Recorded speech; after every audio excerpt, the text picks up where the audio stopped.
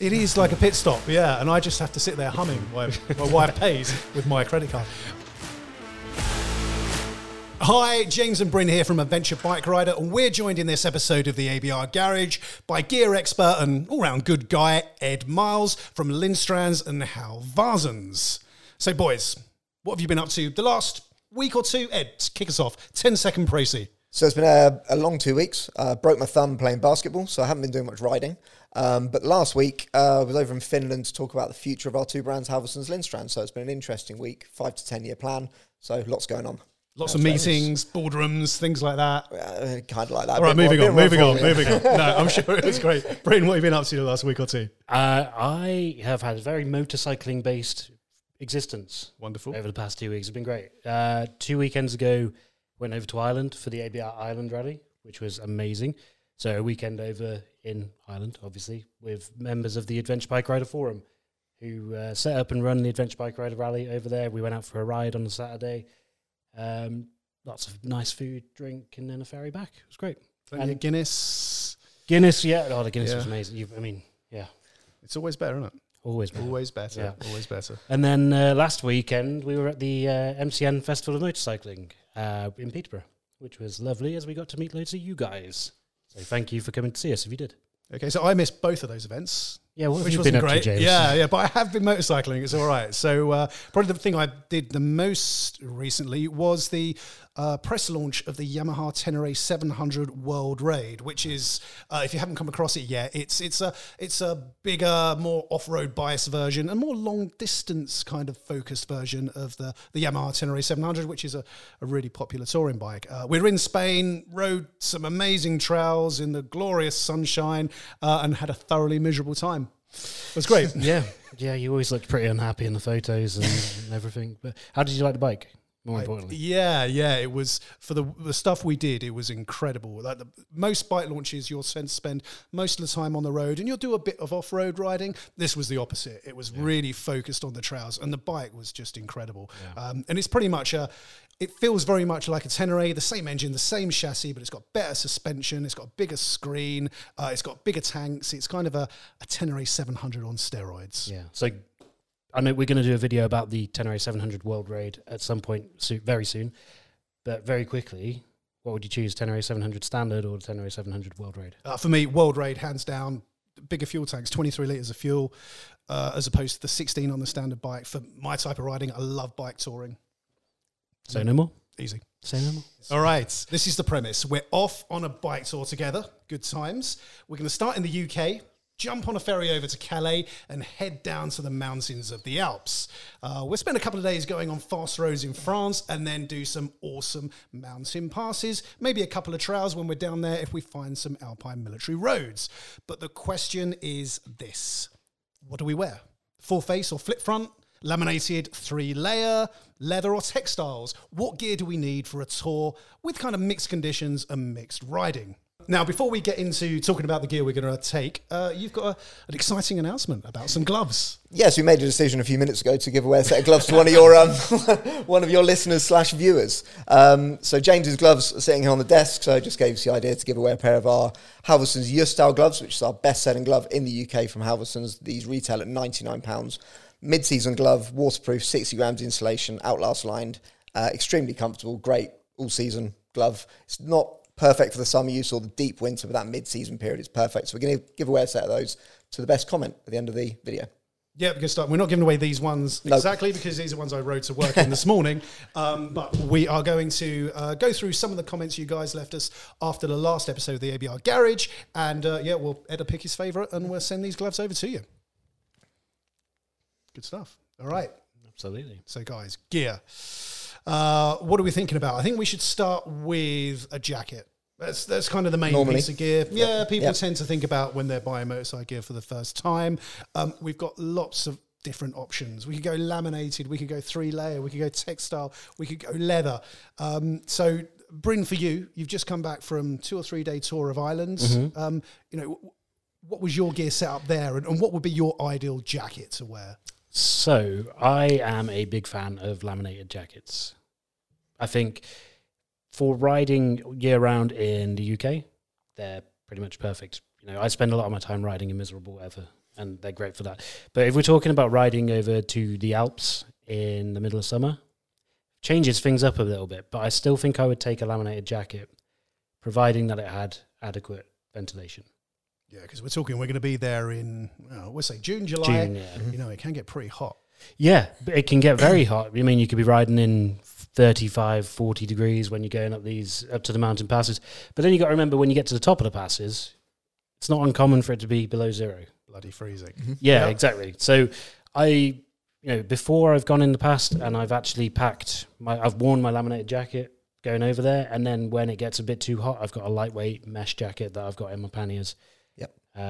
Which I think is probably the best setup to do. And nice. Yeah. There is a slight improvement to that setup you could make, very small one. So quite a lot of laminate jackets now are coming through with full stretch in them. So there's a couple out on the market now which have full stretch. And what you can do is you can actually take the armour out of your stretched laminate jacket, take the linings out. So you've just essentially got the shell and you can wear your mesh, your laminate over the top. Right. That way you're not carrying 2 loads of armour. So you can layer the 2 jackets together. It's doable now with the new stretch stuff that's coming out this year and next year. It's quite new technology for the system, but it would work perfectly for this trip because, as you say, you're going from very low temperature to very high temperature up and down the mountains quite quickly. If you want to just put on a laminate jacket over the top of your mesh that gives you the wind stopper, the abrasion resistance, all those areas, you can do that. Yeah. And obviously with the laminate, as you're right, you can open the ventilation points anyway. So for sort of mid temperature, you keep the mesh on, have your laminate over top, open your vents, you're going to get some airflow in as well. But it's not going to be as cold as a mesh. So that would probably be the perfect setup for that, I would say. Yeah. So what are you going for? You're on the trip. What are you picking? Okay, so exactly what I just said. So I mean, I can name the jackets, obviously. Yeah, go for it. So obviously, a Halverson's product we do is a Edane, which is our mesh jacket. It was actually developed specifically to go underneath a jacket. So it's very tight fitting, open weave. It's single A. It's got the full level 2 armor system in it, apart from the back protector, which is level 1, which can be upgraded. And then a Naren jacket over the top, which is a stretch fit, plain black jacket. Actually comes with no thermal liner in it. It's got Outlast built into it. So I don't want to become a full advert of my products, though, but that's what I would wear on that trip, definitely on the top half. Cool. I was just going to bring up a point about motorcycle jackets in general. When we talk about a 3-layer jacket and we include the thermal liner in there as well, I don't think it's unfair to say that I've put to the side the thermal liner of every single jacket that I have bought. You just had a burning in your garden. Yeah, full of thermal all jackets, these Toxic synthetic fumes materials. everywhere. This isn't rare. This is absolutely normal. Yeah. So the Naren jacket I was talking about doesn't have a thermal lining. It has Outlast built into it. That's not thermal. We can talk about that a bit later if you like when we're talking about base layers. But if you look at some of the 3 layers, as everyone calls them, they're actually 2 layers. So the Halverson's Mora, the Ruka or Avasi, they're actually 2-layer. They've just got removable waterproofing.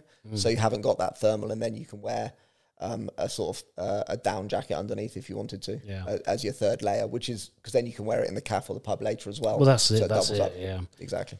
It's perfect to have that option to be able to wear the insulated jacket off the bike as well. Yeah.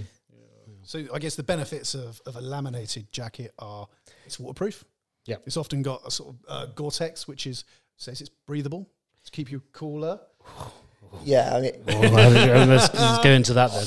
I mean, we can go into it for hours, but laminate jackets, the big benefit, the waterproofing is because the interior membrane's laminated to the outer on the inside of it. There's no air gap.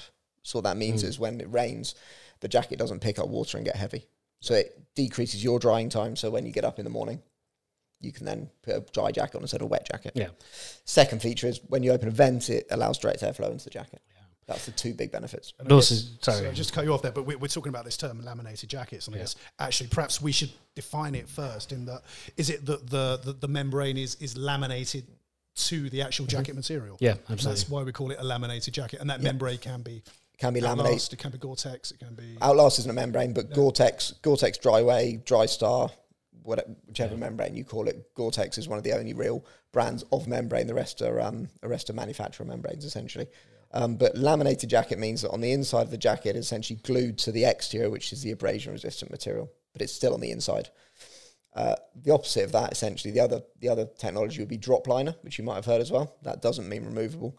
It means it's attached to the collar, the cuffs, and the bottom, and it hangs free, the membrane. Yeah. And the membrane itself can be laminated, so it can be 3 layers. It gets quite confusing for people. So the membrane itself can be laminate, but it can be a drop liner.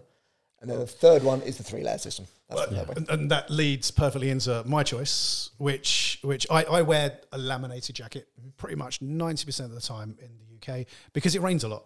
And I don't want to stop and have to put a waterproof on and so forth. But when I'm going abroad and I want a little bit of flexibility, and I think back to actually the last couple of bike launches I've been on where I've not been sure if I'm going to be high up in the mountains, whether it's going to rain, whether it's going to be baking heat. I've opted for a 3-layer jacket, whether it's at the moment I'm riding the Revit Sand 4 and the Halvarsens Mora. Mora, is that right? It's an excellent jacket. Mora, yeah, it's so comfortable, it's unbelievable. But they're the 2 kind of 3 layers that I've been wearing. And actually, when I go abroad, I tend to go for that 3-layer approach, which is, so it's they're often softer and more comfortable to wear, I find, without that kind of laminated membrane on them. So comfort's an element there. They are also, I find, a little bit better in warmer weather because, they're not windproof. Correct. So basically, I'm looking for the answers here. It's like being at school. Tick, tick. if I keep nodding, you keep talking. Is that right? Yeah, no. So you get that airflow through them. On the downside, when it rains, they will get wet. Correct. Nice. No joking. So yeah, they will get wet. But I do like that. So for that extra ventilation, I've ridden so many times in Spain where I've been cruising on the motorway at motorway speeds and the helmet's been open, the vents have all been open, and the air has just felt like oven air coming towards you. I don't know if you guys, you experience that in the summer. So for me, I think a 3-layer jacket with a waterproof to hand in my map pouch or in a pannier, and then with an extra kind of insulated layer for when I go up in the mountains, I can throw it on. A little bit more faff. I would 100% more faff. The big benefit to that system is when you're doing the sort of fire road type riding, because you're working a little bit harder, you can take the membrane out. So that would be the big benefit of that system. Whereas when you're wearing a laminate jacket, you can only open the ventilation points. Yeah. Also, if we were doing the trip maybe further south, then I would definitely go along that route. If we were going Spain, France, down into the very south of Europe, probably. Yeah. So I know we are going to France, sorry. The south of France, I meant. Then I would probably take that advice, like a Mora or a Vasey or the Sand, something like that. Yeah. I think we should just mention about, you said the word breathability of waterproof membranes. I feel like I'm in trouble. No. It's very. I think this is an important point to cover because so many waterproof membranes and waterproofing methods are sold on their breathability credentials. A big marketing term. Yeah, and it's also the sort of term that if someone's talking about gear, they'll say, "Oh yeah, it's breathable," and you ask them, "Well, how is it breathable? Or why is it breathable?" 9 times out of 10, they just go, "It just is. it's breathable." Gore-Tex, isn't it? Yeah, it says Gore-Tex on it. Yeah, and I'm not saying this about one specific brand of waterproof lining. I'm saying it about all of them, and this is why laminates aren't necessarily the best for hot weather, is because the conditions where a waterproof lining can be breathable in are so specific to many different situations. For instance, the outer of the jacket needs to be completely clean. Yep. And if you're riding a motorbike, you're riding through crud, you're riding through fumes, you're riding through all sorts of stuff. The outside of the jacket is only clean when you've got it out of the showroom. But secondly, what if the laminated membrane is waterproof, is breathable, even if it's the most breathable thing in the world, motorbike jackets are filled with armor and they're filled with multiple layers and they're filled with all sorts of things that block the breathability of the jacket. So I think breathability is something that people need to be concerned with a little bit less when they're buying a jacket. The actual fact with breathability is that most of the breathing from a jacket, most of the moisture escape comes throughout the chimney at the top, which is the hole in the neck, because that's where all the hot air is escaping. So most of it's coming out the neck anyway. Which is why, sorry, I had to jump it in there, which is why the best thing for breathability is effective venting. Mm-hmm. Correct. That's why I cry a little bit when I get a laminated jacket and there's no vents on it. But it doesn't make any sense to have a laminated jacket with no vents. And I want a vent that pins back. Yeah, I don't want to just those chest vents where you open them up. Come all the way back. Or big exhausts. I love the ones down the arms as well. Just on the ventilation point. I mean, again, I'll try and keep it brief. But there's a couple of different ways of doing it. You can either have a fully waterproof zip. Be a bit careful what I say on zips. Yeah, water resistant is how we usually Yeah, term so we use a zip called a Nygaard zip, which we think is the best waterproof zip you can buy for the application. But what a lot of manufacturers are doing is putting membranes behind the vents. So a little tip for all your readers, and I say this on every video I've ever done and every talk I've ever done, is put your hand up behind the vent and blow through it. If you can feel air, it's a direct air. If it hasn't, it's got a membrane behind it. You're not going to get any air into the jacket. And you can do it on every jacket on the market. Yeah. So it's the best test, and then you know you've got a direct air ventilation product. And that's the drawback of drop liners. Correct. You can't. There are a couple of jackets on the market you can open now. So there are a few that you can do it with. An Italian manufacturer and French manufacturer both have those ventilation points on their drop liners. But the other thing to test is there's three ways of doing it. You can either have a membrane behind it so the zips don't have to be waterproof, or you can put a membrane behind it, and some people are putting punch vent holes in those membranes. So there's a membrane, but there's actually holes in it to allow a little bit of airflow through, and then there's the fully open one. So, and water, correct. So it's very difficult for consumers to understand, to find out, especially if they're buying online.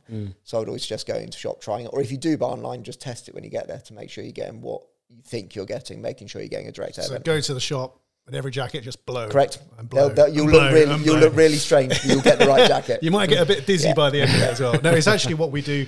You'll find us doing it in the ABR office when we're reviewing. Just walking on James. But when we're reviewing jackets, trousers, whatever, you know, we will, as well as going out and riding the stuff, we will blow through the vent just to make sure there is direct vents in there. One word none of us have mentioned on our trip is leather. Oh, actually, sorry. Already, because I have to admit, I went to Spain about 2 months ago for the launch of BMW's K1600. And I don't know why, because it's a big touring bike. I just naturally went for my leather jacket. And it was great. Thankfully, it didn't rain. But none of us thinking going casual, looking cool. Do you know what? I don't. If we weren't doing the off-road element of it, I probably would. And I think that I would be more inclined to wear leather jacket and jeans. Like these are actually motorbike jeans that I've got on now. Yeah, mine too. Because because they're just so much more comfortable. They look better, and when you get off the bike at the end of the day, you can go straight to the pub. Yeah, alcohol-free beer. Free alcohol-free beer. Yeah, but you know that comes with the added thing of you'd have to bring a waterproof over jacket with you, and waterproof over trousers. So it is extra faff. And 9 times out of 10, when I've been wearing leather and jeans, by the time I've decided it's time to pull over and put the waterproofs on, I'm already soaked because I'm lazy. You don't bother, and then you just get have a more thoroughly wet, miserable, and then you're miserable. Time. Yeah. There are options with leather again that you can buy drop liner leather product. So you can buy leather jackets with waterproof drop liners in, and some with removable waterproof. And Varsons have one, don't they? We do have 2, actually. We've got a high-end one, again, which is a drop liner with Outlast TFL Cool on it. And then we have a cheaper one that's more a little bit more sporty with sort of stretch panels. And it's quite uncommon, right, to have a leather jacket with a waterproof lining in it. Sales are quite difficult on them because people buy textiles for waterproofing. That's why. It's what it boils down to. I've got one dealer who sells a lot of them because that's what he wears. He's just been on a tour to Portugal and he wore full leathers, waterproof leathers. It's quite difficult to make a waterproof leather. They're quite expensive compared to a textile, right? In a lot of ways, and it's hard to get the comfort levels and the ventilation and all those sort of things. But you're right, they do look cooler, definitely. Yeah. And I think leathers are more comfortable once they're bedded in, once they're fitting to your body. We do quite a lot of leather jeans with textile jackets. It's quite a good combination people like because the leather stretches and moves with the body more. And there is some truth to it. Well, there is truth to it that leather is, from a protection point of view, better than textiles. Yeah, I mean, every test shows that. Yeah. Regardless of what textile is, the leather always comes out on top. And interestingly, jeans, denim jeans, not just denim jeans lined with a para aramid fiber, full lining, is better than textiles as well, right?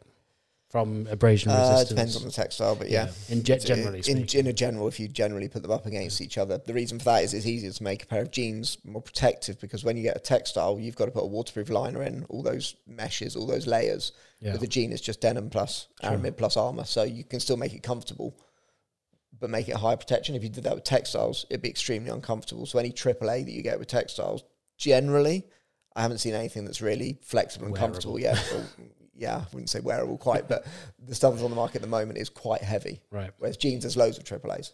So it just, I mean, So we skipped on to trousers already. But before we leave jackets behind, we just wanted to have a chat about any features. So if someone's out there going on tour for the first time, they're buying a jacket specifically to go on tour. Are there any features on jackets that kind of are must-haves? For me, I ride 2 up a lot.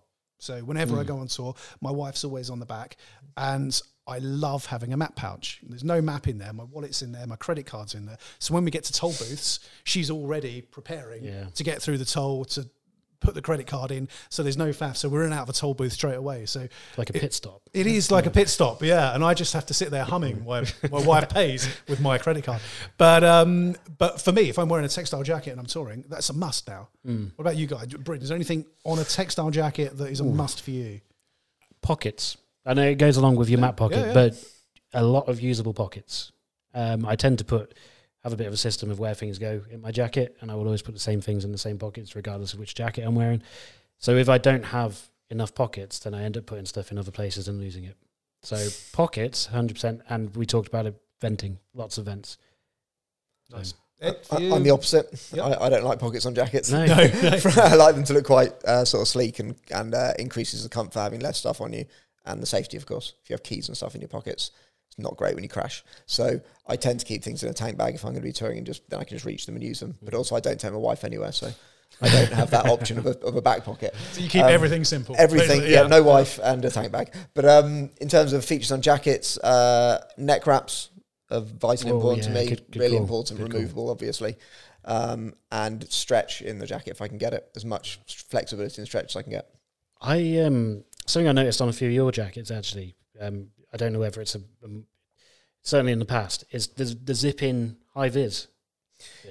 They don't do it so much anymore. They used to do a lot on the prints and the older ones, but it's something I think that maybe we should look at bringing back. Yeah, you are right; it's a good option. People are tending to buy just the sort of over vest, you chuck it over the top, because you can still leave it on if it's not zipped on. Yeah. So I don't know what the future hold. We discussed it a bit last week, so may make a return. I don't know. There we go. I just want to say, another point on maybe this means you can ditch Karina and you don't have to use her for your toll booth. Well, I do quite enjoy her company as well. she makes a good touring partner. I was going to say, that's my not the hand, but the watch. Oh, you're getting all tech here. Yeah. So first time ever wearing a smartwatch on a bike when I went to Ireland, and they've got the motorways over there are toll motorways, and the tunnel after you get off the ferry in Dublin, and I was with 2 of the guys, Will and his cousin Ross, and they were faffing around getting their wallet out, blah blah blah, paying, had to wait for them for ages. But I realised the importance of an Apple Watch when touring, because you just double click and pay. Genius. What? So you just hold it up to the Oh wow, that's awesome. No the amount of faff. faffing you do with gloves on and off, and when it's wet and trying to no get faff at all. It's brilliant. There we go. That's pretty tech. Well, that's me. That's it. This guy always prepared. The guy went and did an iron butt without his wallet, and did you manage to get through with that? Yeah. That saved my iron butt. Did it? Yeah. No way. Nice. All right. So we've touched on trousers.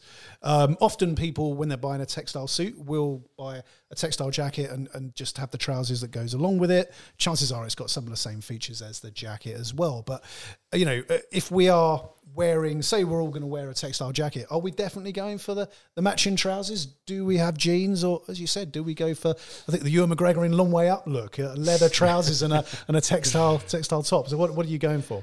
I think, honestly, I would take jeans. Yeah, just from the comfort, all day comfort perspective. Even when even doing a bit of off roading, I'd wear jeans. They've got armour in them. They're comfortable. I'd throw a pair of over trousers in the top box or in the panniers, and that would be me very happy, I think. The only problem with jeans tends to be not having a zippable pocket.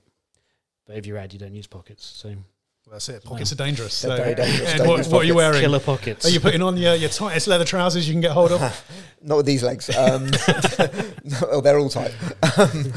I would probably wear the matching trousers, to be honest. If I'm honest about it, I'd wear them just because I don't like stopping and pulling on over waterproof. So I'd have the laminate pant that goes with the jacket I mentioned earlier, because it has a stretch element, which I'll talk about a lot. It fits and very comfortable. A lot of textile trousers can be quite bulky and have those thermal liners in. This doesn't have any thermals, it's just stretchy. So I'll probably wear those, and that means I can zip it to the jacket as well.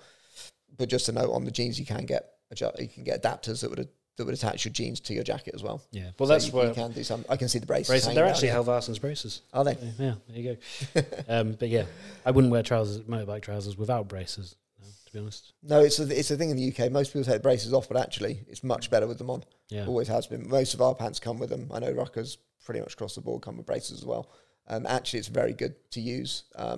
Both our brands, Halversons and Rucker, both make a system that zips onto the trouser as well, that has a chest protector, back protector in it, and becomes sort of almost zips like onto a salopette. the trousers. Zips onto the trousers, replaces the braces. And in Germany, it's massive. In the UK, we just don't use it. But it makes the trousers much more comfortable, stay up better protection, and the back protector stays in the right place. My go-to sort of 4-season trousers are a pair of BMW City Guard, I think they're called, and they look like fishing trousers because they come up to about here, and obviously they're German, so it's a similar thing.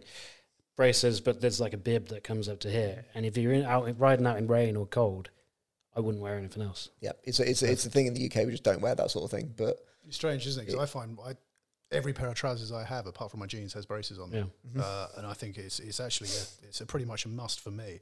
But one thing I really like, and I'm kind of contradicting myself here, because I look back at photos of me on tour. I'm usually wearing riding jeans. Yeah. It's just, I don't know why, it's comfortable. And when I tour, it's not some sort of endurance thing. It's going away to have a nice time. So I jump off the bike and go and do things in cafes and bars and tourist attractions. And the benefit, of course, is you don't need to bring another pair of jeans with you for the evening. Yeah. So that's the other, it reduces your weight load. So there's a big benefit. I'm just in my Speedos in the pool, so it's fine. It's fine. On the bus. But one thing I really like about one set of trousers I have is they're kind of got like combat trouser style pockets. And they were really, really handy. Like just for putting in, well, I don't have an Apple Watch. So just for putting in, if my wife's not with me, a credit card or a toll booth thing or my phone or something like that, just that's really quick to hand rather than having to rummage around all my pockets, because usually I've got keys and wallets and stuff like that all over the place. But well, another thing that they do on the continent that we don't do over here is they quite often have a leg bag they strap on. You see them a lot, like a fanny pack for your leg. and it's very useful. Big in Germany, Big in Germany. I think the Italians use a lot of them actually as well. Yeah, I can imagine actually that would be really useful. But how's that from a safety point of view? Depends what you put in, I guess. Put your keys in it, not very safe. Put your penknife, it's fine. Yeah, that's fine. Right? Yeah. Put a piece of armour in, it's fine. That's it. All right, so we're undecided about everything as a communal group as to what we're taking, but individually we've got our setups. Yep. But what about below the jacket and below the trousers? Because I'll admit, whenever I go on tour, I just tend to throw a t-shirt, maybe a thermal mid-layer, an insulated mid-layer, and then my jacket. But I know that actually if you're going to make these systems work correctly and avoid sweating and avoid stinking and whatnot, you can have base layers, you can have a mid-layer, and have an outer jacket all working together. So Ed, you're kind of the expert on gear here, or more of an expert than we are. When it comes to a base layer, why should someone choose something more technical over, say, a cotton t-shirt like I'm wearing here? There's a couple of reasons. There's a safety reason, first of all. When you come off, your cotton t-shirt, if you do fall off, will grip your skin and cause skin shear, so it can cause injuries because cotton grips. And also if you do break the outer layer and the cotton then gets dug into your skin, it can be quite unpleasant to get all the cotton out of your skin because it rots. Ouch. And then it's a problem. So there is some issues in terms of safety, but most people aren't going to buy a base layer based on safety, obviously. The big benefits are that it aids breathability. So cotton reduces breathability dramatically. It soaks up water and it doesn't escape again. It just gets wet, and then you stop your body breathing because you're just wet. And also when you pull away again, you get cold in the evening because your t-shirt's all wet. So when you buy a more breathable base layer, or more wickable base layer, shall I say, it helps wick the sweat away. And then you get the more technical base layer. So that would be your standard polyurethane base layer, which is about £20, I guess. You'd pay for a technical base layer, that sort of money, basic. And then you can ramp up how technical it is after that. So when you talk about technical, what would be the difference between your £20 one and your £100 one? What are you getting? Well, so if you look at what we do, our middle sort of price point one is Outlast Merino base layer. So Outlast is a temperature regulator. I'm just going to run through it really quickly.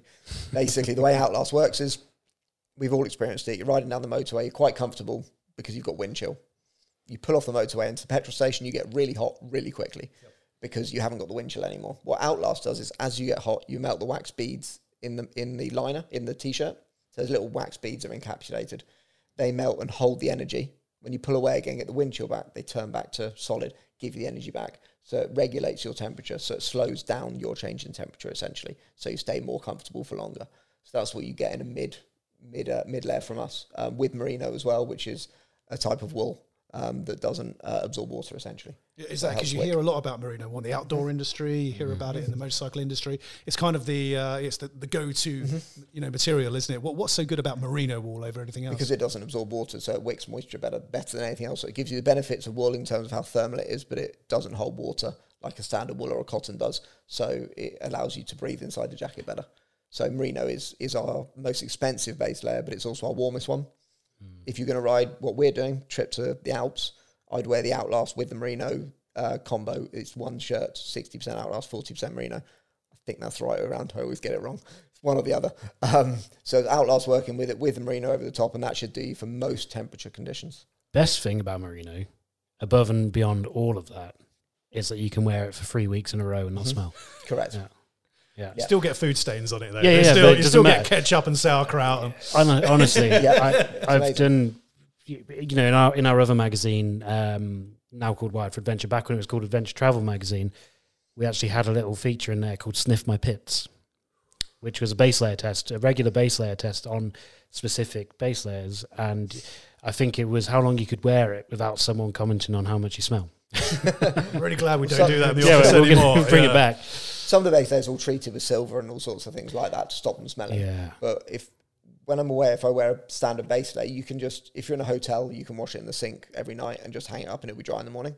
If obviously you're out and about, a bit more adventure riding, you either have to find a river or stream or something. I think by the morning they'll be dry anyway. But I think one thing that might put people off about base layers is they're thinking, they're thinking thermals, tight fitting. Some of us don't get away with tight fitting as well as other people. But, do you, as a base layer, do you have to have it tight? No. Can it just be loose like a t-shirt? It can be just like a t-shirt. Absolutely fine. Obviously, the tighter they are, the more they'll benefit, but it doesn't make a huge difference. So, and you can layer the layers, if that makes sense as well. So once you've got your base on, then you can go for another layer over the top. Some people think that if you have Outlast base layer, you shouldn't have an Outlast jacket, but actually it just doubles the amount of temperature regulation you've got, so that's fine. Or mid layer, but yeah, it's you can have it wear just like a normal t-shirt, so you can wear it out to the cafe. You don't have to have it all showing. I tend to do the most backwards thing with my base layers. So I will wear a technical base layer underneath a cotton t-shirt. Yeah, probably not the best. No, but if it works for you, it's fine. It's fine. Right. You have done an iron bar. There is that. Yeah. No, I've the really tight, nice, close-fitting base layer with a cotton t-shirt over it. For me, I know it's not a good idea to have cotton as if you from a purely technical point of view, but I just feel comfortable in it. The truth is, when you're riding, and that's the best bit about cotton. It's comfortable, right? It is comfortable, yeah. And the truth is that riding is, I can sit and talk about technical stuff all day, but if you're comfortable in what you're wearing, that's actually all that matters. It's the most important thing to, certainly the way we do things, is else we'd all be riding around in a one-piece leather suit with a one-piece base layer and, an RX-7 on our head and Daytona Security Evos. And none of us are, because it's extremely uncomfortable to wear that every day. It's not waterproof. So there always is a compromise to where you want to be at. So I'm not going to preach to people. Same with bike choices as well, isn't it? Exactly the same. It's always compromise wherever you're happiest with. So we covered base layers. I know you touched earlier before on insulated mid layers. So we won't spend ages on it, but before we get onto helmets and anything else, you said you tend to throw away or put to one side the thermal layers that come with jackets. You know, kind of why is that, and what are you looking for in a replacement? Typically speaking, the thermal mid layer that comes with most jackets, the high end jackets now are good. They come with good mid layers, but typically speaking, your standard thermal liner is of very poor quality, and it's more of an afterthought for the jacket. These lower price jackets can be really good jackets, but then the you're not buying it for the mid layer, so it tends to be scrim somewhere, haven't they? They're saving money. Exactly. Yeah. So first thing I do, take it out and put it in the drawer, and then I'll wear one of my mid layers that I've got from various other. But just another mid layer that is designed specifically to be a mid layer, and all of the manufacturer's effort has gone on to making it a mid layer. So one thing that I've been really enjoying wearing recently is a very thin insulated. It's got a synthetic insulation in it, but it's windproof as well. And I think that combination of the two works really well as a mid layer. That's awesome. Who makes that? That is Climb. Is it Climb? Yeah. Ah, nice. Climb. It's the one they sent for you. It was too big. So I wore it. Swipes quickly. Yeah. But to be honest, if it gets colder, I will wear a heated jacket Yep. every time. Yeah. And if it gets warmer, then I ditch the mid layer. So I know a lot of you guys out there might have thermal layers from hiking or things like that. Now I know, Bryn, you used to do a lot of mountain climbing and hiking outdoors and things like that. Didn't you? You climb Mont Blanc and all that sort of thing. Yeah. What was the difference between getting something that's specifically designed for bike as a thermal insulated mid layer than something that you might use on a mountain or in the high street? It's tricky, actually, because we did a recent test, didn't we? I think it might be in this issue of ABR on mid layers. Issue before, specifically on mid layers. And there's not, in terms of the makeup of the jacket, there's not much difference between an outdoor mid layer and a bike-specific mid layer. Insulation works regardless of where you are. I guess the profile of the jacket would matter more on a motorbike. So when you've got a jacket over the top of it, you don't want something super bulky underneath it. Also, I used to prefer down on a motorbike to synthetic, but then I started thinking that a heavy bike jacket is compressing the down. The down feathers are what catches the air and insulates. Down is actually natural feathers from a living, breathing animal. Yeah, sorry, I should say in terms of insulated jackets, there are two types: synthetic insulated and down insulated. Both have their benefits, pluses and pros and cons, depending on the use you're looking to get out of them. Down's benefit is exceptional warmth to weight ratio. So you can have a very light jacket that packs down tiny, but it'll be super, super warm. Like you'd find in a sleeping bag. Yeah, exactly. If it's a down sleeping bag. Yeah. But they get in sleeping bags, they do synthetic and they do down. So, but the only problem is down doesn't work very well when it's compressed or when it's wet. And unless it's, some downs these days are being treated with hydrophobic coatings, which means that the down feathers retain their structure when it gets wet, so they don't lose their effectiveness. But still, if you put in a heavy motorbike jacket over the top, it's going to compress the jacket, and it's not going to be as effective at keeping you warm. So that's why I've taken to using a smaller, thinner synthetic jacket. And then if it does get really, really cold, like I said, throw on a heated jacket with it.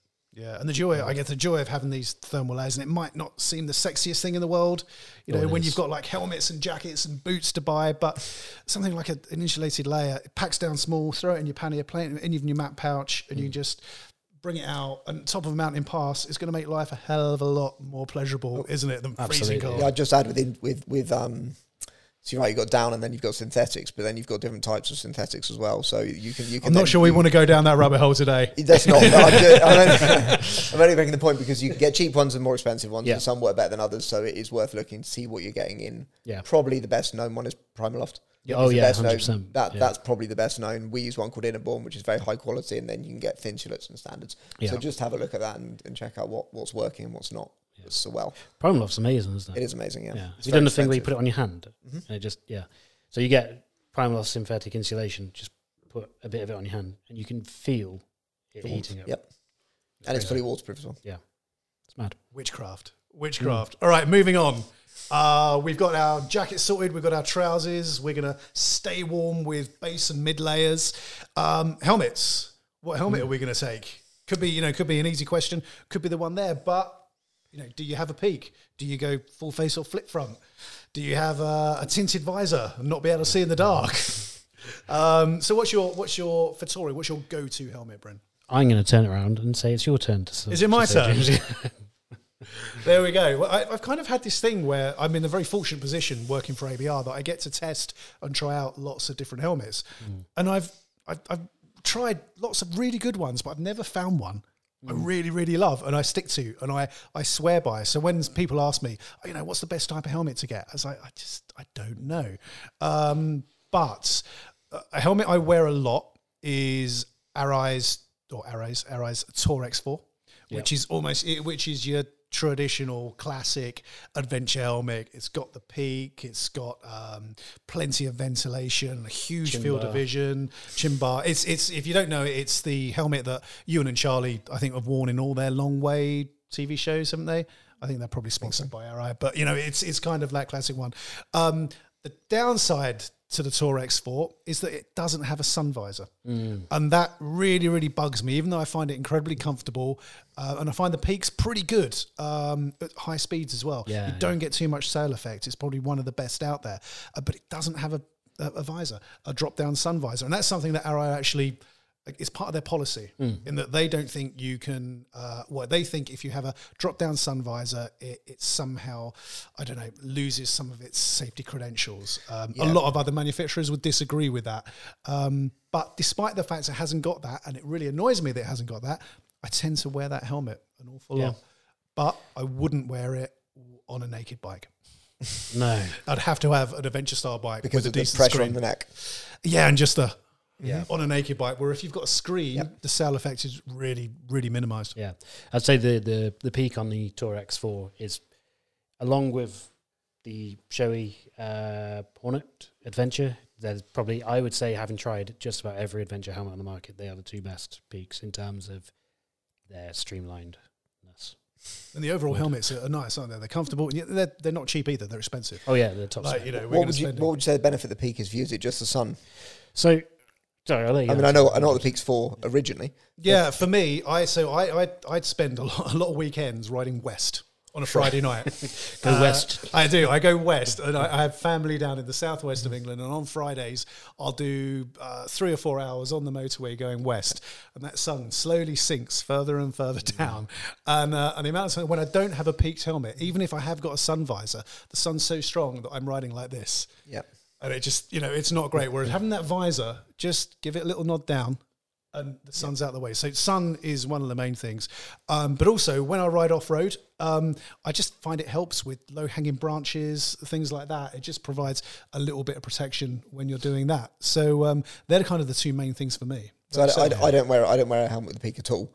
Unless I'm motocrossing which obviously then you have to protect your face from stones and mud and all the rest of it. So I don't wear one at all. I have worn them. But you're right, the only benefit is that the negatives are there as well with, as you say, the sail effects, the weight, the noise, all those are the negatives. So I don't wear one personally, but I do understand why you'd wear one if you're riding west all the time. I tend to find when I wear a helmet with a peak, I wish I didn't have the peak on.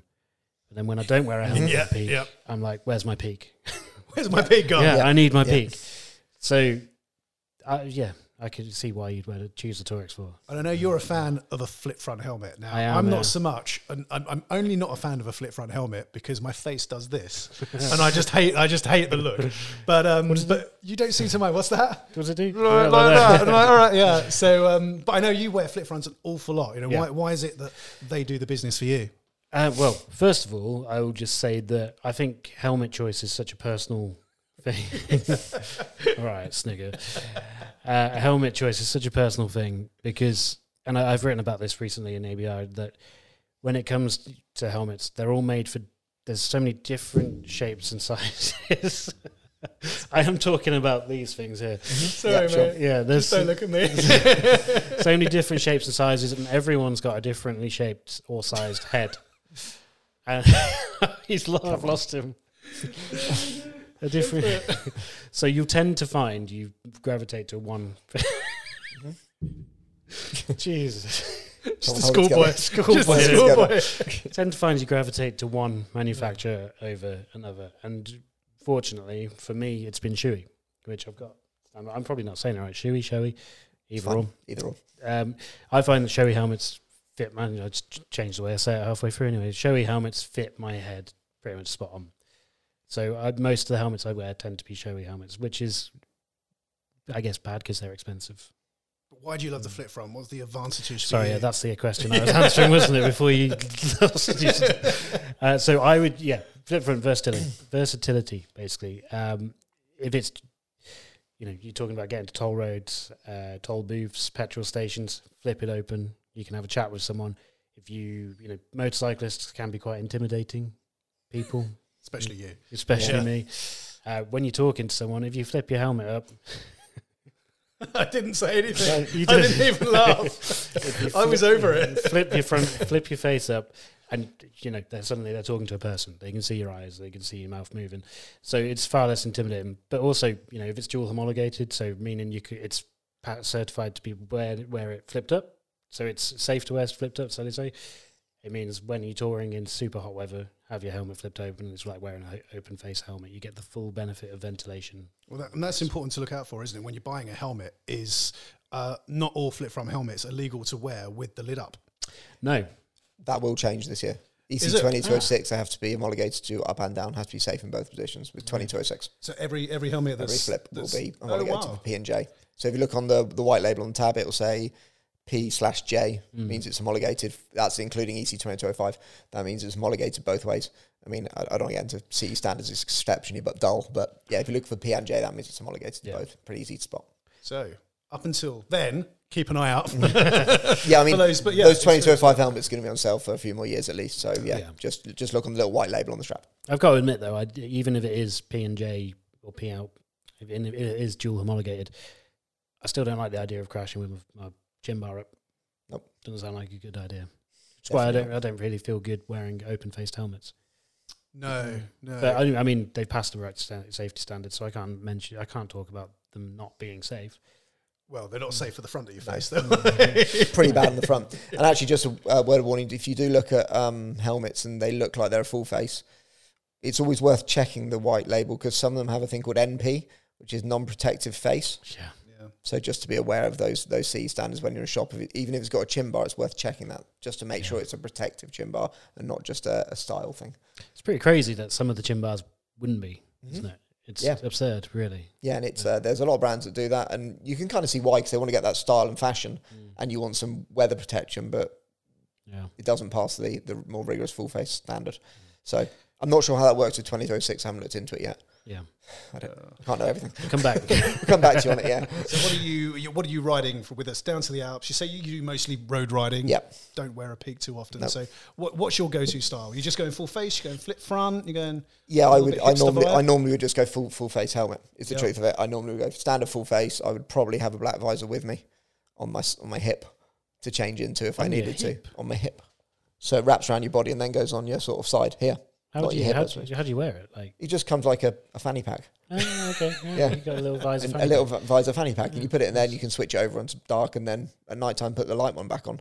So drop down sun visor is much more convenient, of course. And 2206 allows you to have darker tints legally as well. So that's going to help as well in the UK, particularly because a lot of riders are still riding around with full dark visors. Yeah. And whenever I've been stopped, they normally just say, "Have you got clear on you?" Have you But been I wouldn't stopped? suggest doing that. Yeah. You have actually been Yeah, stopped. not recently. This was a while ago. Yeah. Avery bike meet, I got stopped twice Right. for black visor. Yeah. It happens. And I do understand why, because you can't see anything out of it at night at all. Yeah. Nothing. Yeah. So it's very illegal. But as long as you've got clear on you, I think that's fine. In Europe, it's absolutely fine as well. So if we're doing that sort of trip, I'd probably flick them over from a dark to a legal smoke, should we say, to a clear. You look when I need badass to. in it as well. Yeah, and it looks better, definitely. You notice all the videos online when you're showing helmets, it's always got a black visor on it. Yeah. All the pictures have got black visor on. In fact, is that one up there got a black visor on it behind you? It has, yeah. There you go. Yeah. So it looks better. So, Yeah. so that's probably what I would do. I'm not going to get into makes because the parent company of my company has helmet brands within it. So if I start talking about makes, I'll either get in trouble or look like an advert. But so we do Schuberth and Aero and things like that. So there's some good helmets in those ranges as well. But I think you're right. I think the Shoei's excellent, the Arrow's excellent as well. So one thing with helmets, I would always go composite shell if I can, composite or carbon to keep the weight down, because the polycarbonates tend to be heavier, and also composites tend to have more effort put into making them. What I mean by that is polycarbonates can quite often just be a factory shell, and they change the vents and things on them, whereas composites tends to be properly manufactured, designed helmets, more time in wind tunnels, that sort of thing. So if you go for a composite, you're going to get lower weight, higher crash resistance. Again, we can go into why that works, but essentially polycarbonate deforms, which reduces the amount of EPS you've got in your helmet when you have an accident, whereas composites crack and they don't deform, which means that you get better protection out of them. So a question we often get from people, and it sort of rammed home to me last weekend just gone, is why should you spend a lot of money on a helmet? You could probably do a whole different episode on this. But Do an hour. Yeah, exactly. I've seen people selling helmets for 20, 30 quid. they pass the right safety standards. Well, they say they do. Yeah, There's a difference there. it's, You can sew the label in, but sometimes there's no testing behind that label, so you have to be very, very careful. yeah, If you're buying a helmet and you don't want to spend too much money, there are plenty of helmets out there that have passed the correct safety standard between £50 and £100. Once you go below that, I would be very dubious because the testing itself is expensive. So you're going to get to a stage where they're not making any money. I think if I was buying a helmet that cheap, I would make sure that it's been through the Sharp. That's the government run. Yeah, or just testing. a reputable brand that you've heard of. Yeah. You know, those sort of HJC, Scorpion, Shark, that one of those brands. They all make helmets at that sort of price point. What are you getting? So if you've got, my first helmet was £100 HJC helmet. Love it. All the features I want. A little bit noisy. Does a great job. What am I getting if I then go up to a £400, £500 or £600 helmet? So the first thing you're going to get is your £100 one's going to be a polycarbonate, not a composite. That's the first thing. So it's going to be heavier. It's not going to be as protective in a fast accident. Slow accidents, there's much more parity, but in fast accidents, it's going to be more protective having a composite helmet. So that's the first thing. Second thing is you're going to have better ventilation, generally. You're probably going to get a pin lock if you go up as well, as standard anti-fogging system. The cheek pads are going to be triple or quadruple density, and they're going to be designed to sit round your face, whereas instead of just square pads on the side, so there's going to be much more comfort that's going to last longer. So the padding won't just give after 2 years and it'll be all floppy. You're going to get an optical class 1 visor, as opposed to a class 2, which still passes EC 2206. So you get more clarity of vision. You'll feel less fatigued over time. Strap system, all those things just build up and up and up and up the price. But you know as well as I do, when you put on a more expensive helmet, you can tell immediately where the money's gone. Yeah. Immediately when you put it over your head, the comfort, the feel, the textures, the materials, all those things are better and more comfortable. So I think it's more of a comfort thing. There is a safety element to it as well. It's definitely a comfort thing with the ventilation, visibility, all those things. So without going too in depth, and you'll get a handmade product a lot of times as well. So I think a lot of the gear, when we do reviews, we talk about the fit and finish, and it's got a premium Mm-hmm. feel, and that kind of does cover that sort of thing. You just you can tell that all those elements combine to make a good product. I was at the Nolan factory about 20 years ago, something like that. The Nolan X-Lite factory, and they showed us a graph of their helmets and the consistency of testing. So they had a very, very consistent level, and then they showed us sort of one of the very budget brands, and they'd have a very good result on the crash test, and then a very bad one because there's no consistency to construction. Whereas when you're buying from a brand like Nolan X-Lite, for example, which isn't one of my brands, by the way, you're getting a very consistent product out at the end because the amount of quality controls they go through. It was the same when it was the Schuberth factory. Every helmet is tested to make sure it's safe before it goes. And there's huge amounts of rejection. It's a big rejection pile in the middle that says that's not good enough, that's not good enough. Cheaper level, those would have all made it through to the end product. So there's all these things. And graphics are all hand-laid, massively time-consuming, but it takes a long time to hand-lay them, and all the vent graphics match up with the helmet graphics. So all those little things that build up and up and up. Yeah. I will say on the back of that, you mentioned one thing, but I would say I would never go on a tour with a helmet that doesn't have a pin lock. Absolutely not. I wouldn't do anything with that one. No matter how many times the manufacturer says it's an anti-fog visor, never is. I think most people have given up on that now. I think most people are just saying, look, you need a pin lock. And if anyone hasn't come across a pin lock before, might be new to biking, thinking about getting into biking. Yeah, it's a little insert that you put on on the side of your visor. There's 2 little mounting points on each side of your visor, and a pin lock insert basically sits flush against the inside of the visor and acts essentially as it's a sponge, really, isn't it? A sponge for your breath, so it doesn't steam up. Yeah, and there's 3 or 4 different levels. So you can get a 30 through to a 120, and that's how much moisture they can absorb. Yeah. So the 30 is sort of basic ones, which you quite often be getting free in the box with anything sub £200-ish. Yeah. Once you go up to the higher levels, the sort of Shoei Arrow Schuberth levels, you'll be getting a 120 in the box, normally minimum. So you're going to get the highest quality one. They've got a silicon bead that means it fixes to it. So well worth it. You get different, and you can get different colour ones as well, so you can get dark or a clear. So if you didn't want to carry a visor, you could just change them. But I would say they're quite delicate. Yeah. So I wouldn't be changing one at all. You don't want to be touching or cleaning your pin lock with anything. The moment you remove it, it tends to break. Advert for pin lock, they do a lovely cleaning kit to clean your pin lock with now. A specific kit, because it's so easy to break them. Yeah. That they do a specific cleaning kit now. Right. There we go. All right. We've covered helmets. As a final, are you taking an intercom? Yes, 100%. Are you taking an intercom with you? Normally I wouldn't, but I think if you're doing a tour, then with other people, you should have one. Not to talk to you. No. To listen to music. That's right. Yeah. For music and safety. Yeah. If you do have an accident, you can call someone and go, I'm lying in a ditch. Can someone come and find me? Normally, I don't wear intercoms on bikes, but if I was doing a tour with other people, I would. Yeah. And I find it's incredibly handy on your tour with more than even with two of you. You can just, if the guy's in front, you can say, I want to pull over, I need a wee, stretch my legs, whatever. Yeah. So good stuff. All right, so we're on to boots. Now we could choose adventure boots, touring boots, casual boots. There's lots of different styles out there on the market, and it can be a bit confusing if you're going off on your first tour and thinking about what to take. So you do a fair bit of riding. What have you found is kind of your go-to setup when it comes to long distance boots? So I used to wear specific touring boots. I had a really good pair of Daytona. Roadstars, yeah. Daytona Roadstars. They're really good boots. Which I actually wore to ride over to the Daytona factory in Eggenfeld. Correct. Eggenfeld in Germany, and met Mr. Daytona, and he showed me the factory, which was amazing. But I do find myself gravitating more to specific adventure boots now. And what is an adventure boot? As a start, adventure boot probably it's a more aggressive style boot that is suited for off-road use as well as on-road use. And even though most of my riding is done on-road, I will still wear adventure boots, because if you get the more expensive versions, essentially the higher quality ones, they're all-day comfort, waterproof, and generally I think that they kind of suit the look a bit better as well, which is very important for me. Nice. It's all about the look. And I guess they're going under the jeans, right? So if I was wearing jeans, different. They go over different boots? Yeah. I'd go for casual boots. You were going to wear jeans. So yeah. Sorry, I did, didn't I? Oh, no, he's ruined the whole premise. No, so if I was wearing jeans, I'd wear a casual pair of boots. And I know they are not they're not as good from a protective point of view, but they're comfortable all day long. Yep. Yeah. So, but if I was choosing, what's going on there, James? my Okay, back to boots. I had a droopy microphone.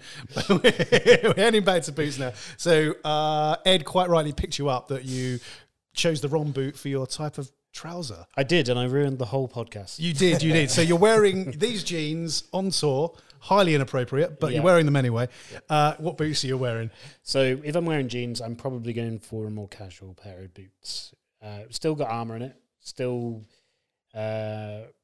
waterproof as well, which to me is really important in a touring boot. Even if you're not planning to ride through rain, you always have the possibility of getting your feet wet, and riding with wet feet, not very fun. So that's what I'd wear. But if I was wearing textile trousers, I would go for adventure boots, and I would choose specifically the ones I'm wearing at the moment is the Rucker Discovery H2Os, which are brilliant. Revit? What did I say? Rucker. No, Rucker. Revit's boots. Yeah, Disco. And I saw both of you looking at me like, oh, Rucker started making boots. Yeah. Mate, they're incredible though, aren't they? Didn't they? Were they? I think they're the only piece of kit I've seen get 10 out of 10 in ABR magazine since I've worked here. I have given it out a few times, but it's 10 out of 10 is given sparingly. Yeah. But they've got a few things that make them ideal. To start, they come up really high. And it's not full adventures. It's like it's nearly a full adventure. Like what would you class as full adventure? Well, like a full off-road boot, I would say. It's like a road adventure boot. Yeah. I would say. Yeah, I'd say all adventure boots would be road. Kind of like I always think an adventure boot is halfway between a leather supple road touring boot and then a motocross boot that's fully armoured. So it's exactly. Just a bit more aggressive styling as well. And probably goes higher up your leg a bit than a touring boot. So these go really high up your leg, ton of armour, but they've got a BOA tightening system. So BOA, similar to what is on these gloves in front of us. You just, if you've ever worn snowboarding boots before, it's how you twist, which is cable system, which you twist and it tightens up. Yeah. And then when you want to get it off, at the end of the day, pop it out and it loosens up, and it just saves so much hassle and far more comfortable fit than various straps or laces or whatever. And they've got a hinged ankle. So it means that when you're walking, it's the boot moves with you, and it's far more comfortable. And Does it squeak? I have not experienced any squeak? squeak in them, and I've worn them for maybe 3 years. No way. So there's famous boots, the City adventure boots that squeak. And they're brilliant boots. I wear them a excellent lot. boots. But I've also found my Alpine Stars Toucans, which are Alpine Stars adventure boot. They also squeak. Yeah, like I think crazy. any boot that has a moving part in the ankle will end up squeaking. If you've got a plastic hinge on it, it's going to squeak. Yeah. But these Revit boots do not. So that's There what we I would go. wear. Some dampening in them, maybe. Yeah, What maybe. I've got in them, look. Yeah. So what about you? Probably be going for a standard, to be honest, a standard touring boot. Although looking at the trip you've laid out, there's some sort of pseudo off-road type stuff. You don't have to do it. The off-road stuff? You can go straight to the hotel bar and skip that section. I can do the off-road so stuff. we don't Fine. all choose the same boot. No. Well, I don't know a lot about that Revit boot, to be perfectly honest, so I obviously can't pick that one, so it's fine. But yeah, just in general, the type of boot. I think that in you general, find if I was works. doing that sort of touring, I'd be in your old boot. Probably the old Daytona Roadstars, Yeah. sort of a go-to, given I think they're beautifully made products. Again, it's not one my parent company do, so I don't know if I'll be in trouble or not. But it's that sort of leather, dual leather boot that's beautifully made in Germany would do perfectly. Waterproof, breathable, comfortable all day. Again, as you said, Yeah. That's the quintessential boot on the market. In my opinion, it is the boot that everyone's copied.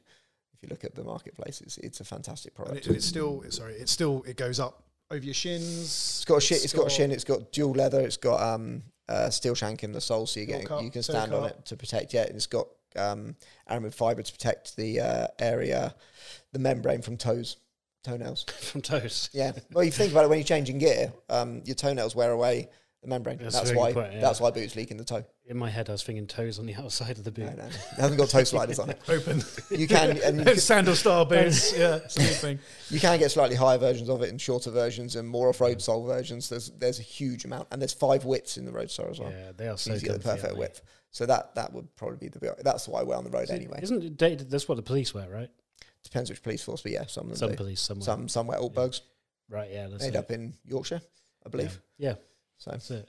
Yeah, the Daytona's supremely comfortable, aren't they? but if you're doing the off-road style thing, probably more like the type that you're talking about, or even the City you're talking about, or the Alpine style. Any of those would do the job. I would always go Gore-Tex in a boot if I can, because I think it means you're guaranteed the quality in the boot. That's an important thing to bring up. It is why. Yeah, let's go into a bit more detail about why you would choose that. Why Gore-Tex? Yeah, Because the quality control, particularly in the boots, is so high that you know you're getting a quality product. They won't allow you to make a bad product, if that makes sense. Because they've got to put Gore-Tex on it. You can't cut the corners. Yeah. Because Gore-Tex won't let you. They have to okay every product. So they're not going to let their name go on a product that's not right. yeah. Whereas other membranes, obviously, you just buy the membrane and put the booty in. So yeah, exactly. So it's kind of like a stamp of A stamp of quality, in particularly in boots, is very, very good. That side of things, they really do make the best products, I think, for waterproofing. I've also found as well when I've had Gore-Tex boots as opposed to stuff that it doesn't even have a membrane, it does make quite a bit of difference. Like my socks won't be wet with sweat. I know we talked about breathability and the pros and cons, but it's probably something I notice most is in footwear when I'm on a bike. As I would always go for some sort of breathable membrane. I don't mean to be, I've turned a little bit, but the base of your foot has got the most pores in of any part of your body apart from your armpits. So you're saying I've got The sticky feet? Is that what you're saying? It's the sweatiest part of your body, basically. Yeah. So you've got so much moisture down there, so it's important to have breathability. Yeah. When you talk to boot manufacturers, especially at the lower end, it's very hard to make a quality boot at the price point people want. So when you look at $99.99 boots, they're always, I don't know how to say it, but a cheap helmet still looks like an okay product. When you look at cheap boots, you can really tell where they've cut the corners. You can see the glue. You can almost see the seams in the boots where they've cut the corners. And it really is the one product where, to get a quality product, you don't need to spend much more, but you need to spend a bit more to get something that's going to do the job. That's a good point. Is when you're looking at a boot, you can tell if it's cheap. In the same way we were saying about an expensive helmet, you look at it and you just say the quality of the finish of it is just quality. Likewise with the boots, you can see if there's glue on the around the sole going up to the upper of the boot, or wonky stitching, or occasionally you'll pick up the left boot, compare it to the right boot, and they'll be almost completely different shades, because they're cut off different sides they're cut from different pieces of leather. Sometimes they're made in different factories. Or Left made and in right different boot, factories. Sometimes. It's crazy. Even trainers, if you look at some trainers, even major manufacturers, they're made in different factories, the left and right shoe. When you put them next to each other, you can see. Yeah. So it's the boots is the one thing riders skimp on because it's the last thing on your mind. You go helmet, jacket, gloves, trousers, boots. It's always the last thing. And it's the hardest thing to skimp on and get a product. And also, it'll ruin your trip. If your boots fail, it's massively. Over. Because you can feel them the whole time. If your jacket starts leaking, you can put an over jacket over the top. Yeah. You know, if your gloves have a little tear in them, you'll probably be okay. But your boots, if the sole goes or the zips go in your boot, you have to buy a new pair of boots, or else you won't make the end of your trip. So it's really important to get a good quality pair of boots in my eyes, as much as anything else. And it's the one thing we always skimp on. So I'd agree. Sorry, go for it, man. No, I said I would agree. You would agree. What's it? So we've got our kind of leather, supple, flexible touring boot with some protection in, but not as much as your more solid adventure boot with a shin guard with big chunky ankle protectors. Yep. So when you drop your NT1100 on a trail onto your leg, that's it. It's not going to hurt quite as much as it would. So personally, I think if I was going on our trip to the Alps, we're doing some trails, I will always wear an adventure boot. I'll go for the Cydia Adventure 2s, but I don't want to answer exactly the same as you. So, and actually the last time, well, not the last time, a couple of times past that I've been to the Alps, I actually wore a pair of TCX Hero GTX ankle boots. Now, there was no off-roading involved in this trip. I was actually on a Triumph Bonneville, so I wasn't in any sort of adventure gear or anything like that. Well, I did wear a Revit Sand 3 jacket, which I thought looked rather fetching. You look silly. Yeah. But just to show that you don't necessarily have to have a full-on big adventure boot or even a large touring boot to go touring. You know, those TCX, I think it is the Hero GTXs, were fantastic. They were comfortable. I believe they have a shank down the middle. They've got ankle protectors and a till and hoe cup. Now, if I till and hoe cap, It's good enough. Good enough. It's close. No one would have noticed. You know what I mean? Anyway, let's talk about your helmet some more. You're actually crying with laughter. Sorry. Teal and hoe. Teal and hoe cup. A heel and toe cup. But yeah, you don't necessarily have to have a full-on big boot. Now, the prerequisite with that, I'll let you get on with it, is that when you come off, you won't be as protected, will you? You know, you're not. These boots go up to my ankle. They're great for walking around in. They look good. They feel cool. But you know, if you come off, you know, if you've got a full length boot, how are you better protected? Well, full length boots came around from kickstarts originally. What shin guards are for? When the kickstart springs back and hits you in the shin, that's where it came from. But obviously, now it's obviously a protected area of the leg. It's just like having an elbow protector already, having that part. You're not abrasion resistant wise. Your trousers should do the job anyway, really. So that height is it can be a bit dubious. It obviously gives you better weather protection as well, of course. And on motocross style boots, you need all that because you're putting your foot down, you need the support in your ankle and you're constantly falling off. So it's quite important to have on a motocross style boot. And if you're going off-roading, that's why road boots tend to be a bit shorter. And actually the whole trend in road boots now is to go really short, like you were both saying. That sort of, I don't know, Red Wing style boot is definitely the way it's trending because that top bit's not necessarily needed. Also in the old days, people used it as a waterproofing thing, having a taller boot. Now it's not really necessary because, again, the trousers are covering that element anyway. And also, people used to tuck their trousers into their boots and still do for some reason. I'm not quite sure why. Because it looks cool. I think it looks the opposite of cool. So, unless you're a really expensive pair of boots or a really cheap pair of trousers. But, I personally don't think there's a massive benefit to it, except for the off-road capability of it. You need that extra support around the bottom of your leg.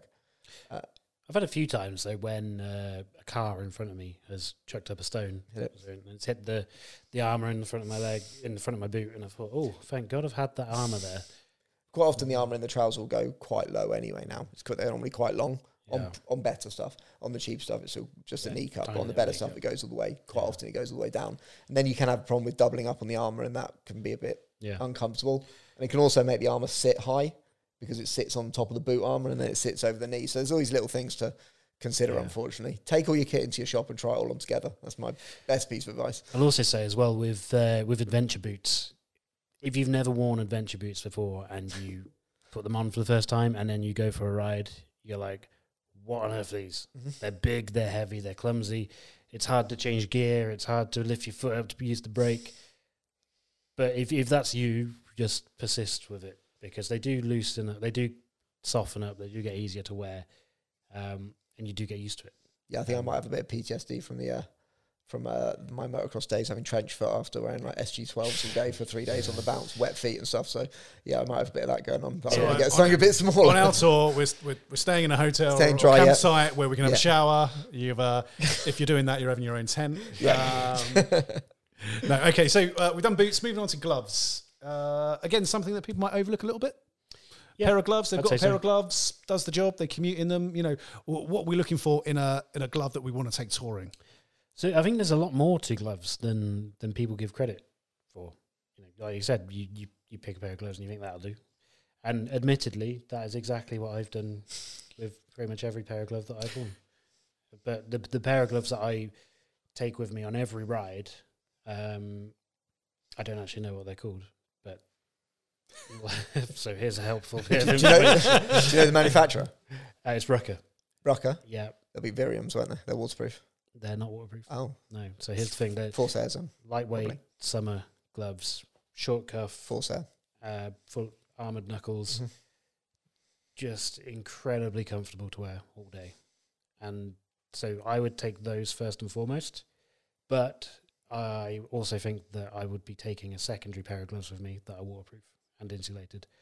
For if you're going up in the mountains and it's cold or raining, swap them over. I don't think you can have one pair of gloves that will do both. But you know what? That's a rule I live by. The most boring rule in the world ever to live by. But I never go anywhere without 2 pairs of gloves. Like I'll probably commute to work, but as soon as I go any distance, there's another pair of gloves in my rucksack or my panniers. Yeah, yeah. Mainly so because if a pair gets wet, it's just horrible putting wet gloves on the next day. There's nothing that will ruin a trip quicker than cold, miserable hands. I think 2 pairs is the minimum you would take. Minimum. Oh, you're more. Oh, Mr. Mr. 5 gloves. So don't mention 5. It's brand. 5 gloves. Brand, be careful. Oh, sorry. So you're right. You take your summer pair, your shorts, pair so you let airflow up the sleeve to keep you cool, aerated. That's the first thing on the list. Second thing, you want a waterproof pair. Personally, I would take something thin and waterproof.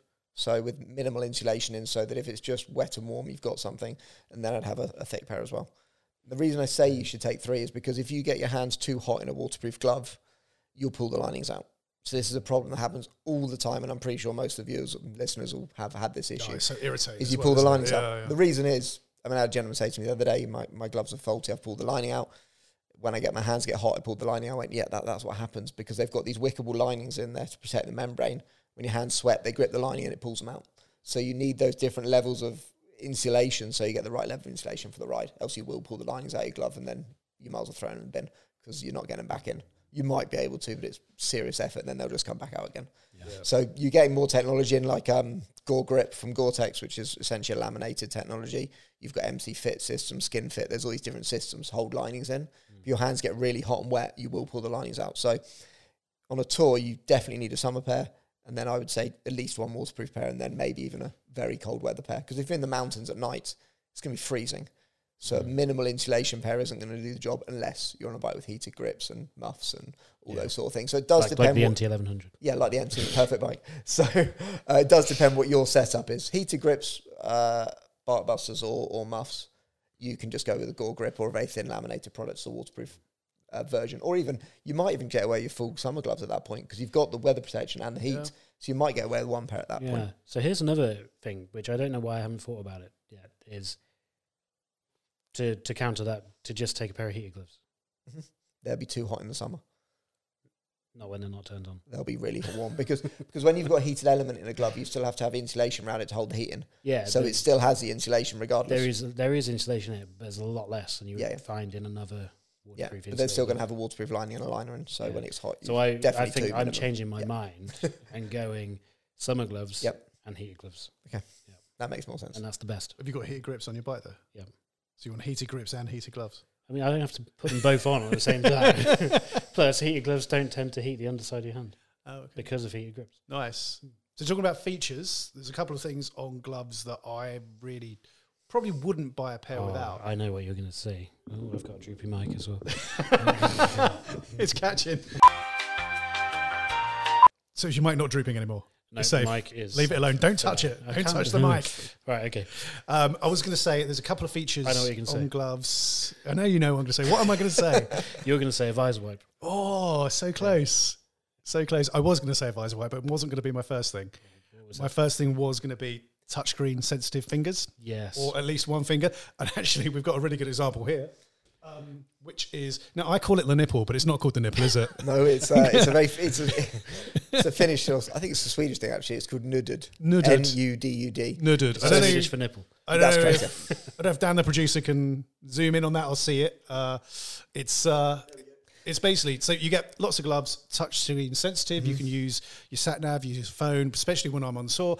I've always got a sat nav or a phone on to find my way. If you haven't got touch screen sensitive finger on your gloves, you've got to take your gloves off every time you want to change something, and it's a pain in the backside. Most gloves will just have something here. If they fit well, touch the screen, not a problem. If they don't fit well, you find a big fat finger. Yeah, It's kind of trying to press a button on a TomTom or on your phone. So I know how Varsons do this. Is it on Lindstrand stuff as well? Yep, it's on almost all our gloves now, apart from that's next year. No, on all our gloves at the moment. Most of our gloves you have that on. So the Nudded. nudded Technology. and it's just simple and It's ingenious. a little stylus ball on the end of the finger, Yeah. so you can get the right button on your sat nav or your phone. Does it? I've never worn a pair with. Great. With mine. It's Does it? just such a simple and good idea? Yeah. Does it make them? Can you feel it when you got them on? No, not in the slightest. But it just means you can, if you've got various different touchscreen buttons on your sat nav or your phone, you can just pick the one easily. That's Like, a great idea. Yeah, It's it tends just- to make yeah. make putting postcodes and things like that much easier Yeah. instead of constantly getting it wrong. Because obviously they're trying to make the screens as small as possible because they're big and ugly tend to be. Yeah. On the phone, your phone screen is getting bigger actually now, but Yeah. it's still those buttons are quite small. So that's a lovely bit of technology, and it's amazing it's taken this long to come about. Really it's just such a simple idea. simple, yeah. Yeah, And we I do love it it. we do it on £49 gloves all the way up to our top set of spec stuff. Yeah. It's actually most important on the winter ones, I would say. Yeah. Because winter gloves are always terrible, so you can't feel anything. That's it. But I would say it's completely pointless when you've got a Honda NT1100. Google Apple CarPlay. yeah. Apple CarPlay, Google CarPlay, Apple CarPlay, Apple yeah. CarPlay, and that horrible console on the left-hand switchgear,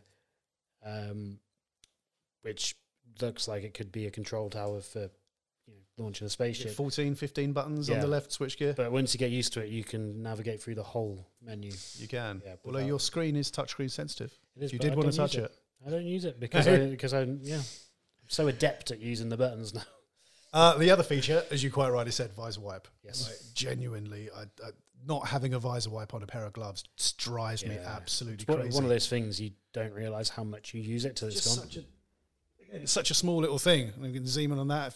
Everyone's probably seen a visor wipe Yeah. before, but you either get it on the thumb or you get it on the forefinger. And to be honest with you, I was out. I was riding a sports touring bike this weekend.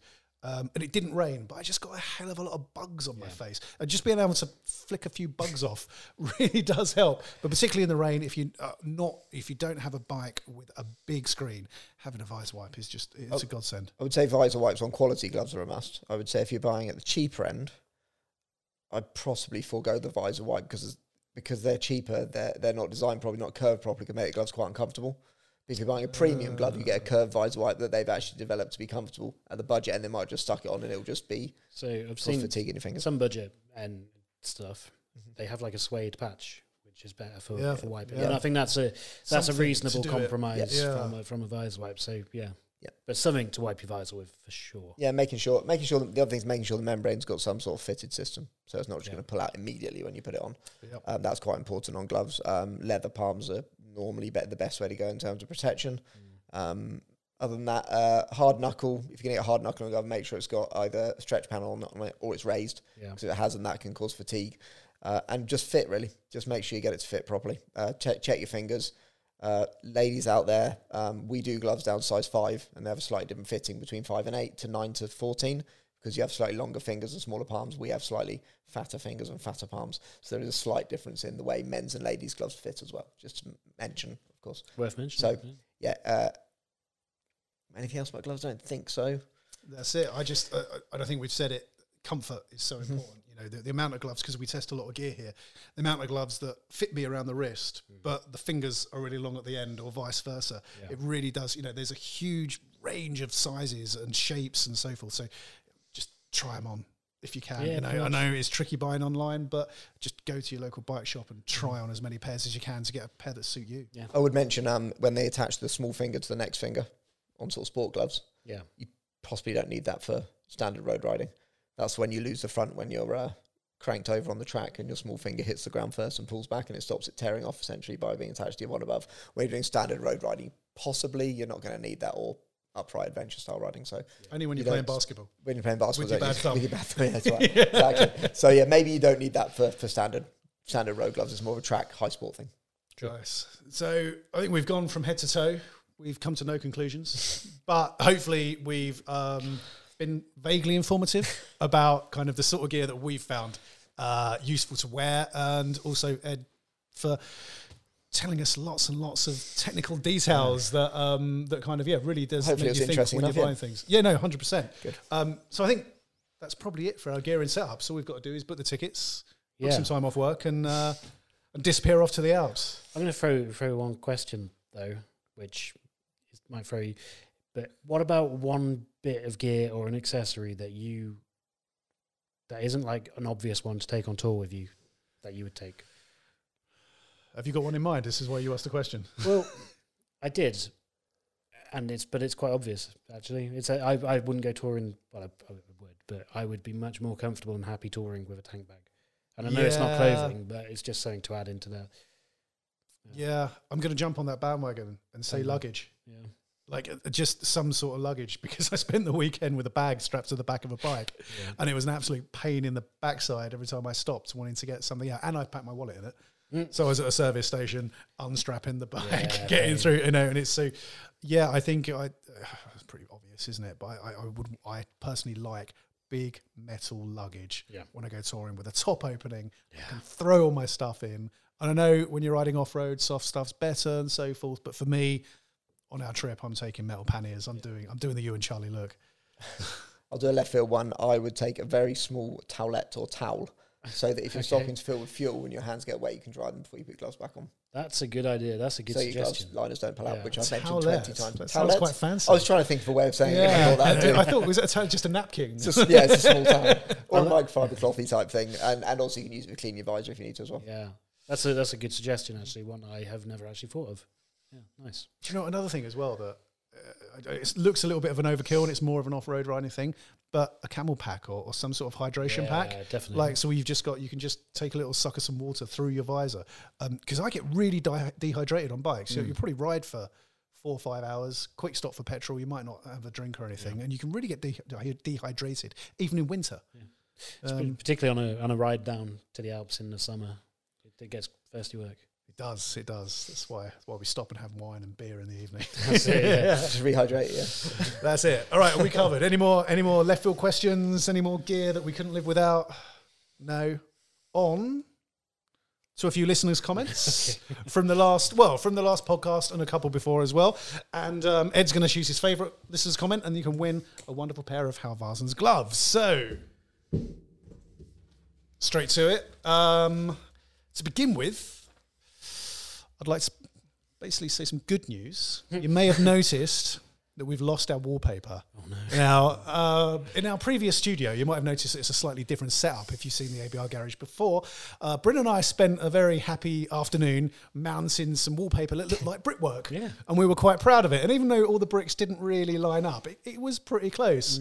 And we had lots of complaints. People don't like our brick wallpaper. Yeah, initially I thought we'd done an amazing job, but the more people pulled it up, the more I agreed with them. It was really warm, so we've just got a nice boring plain background now.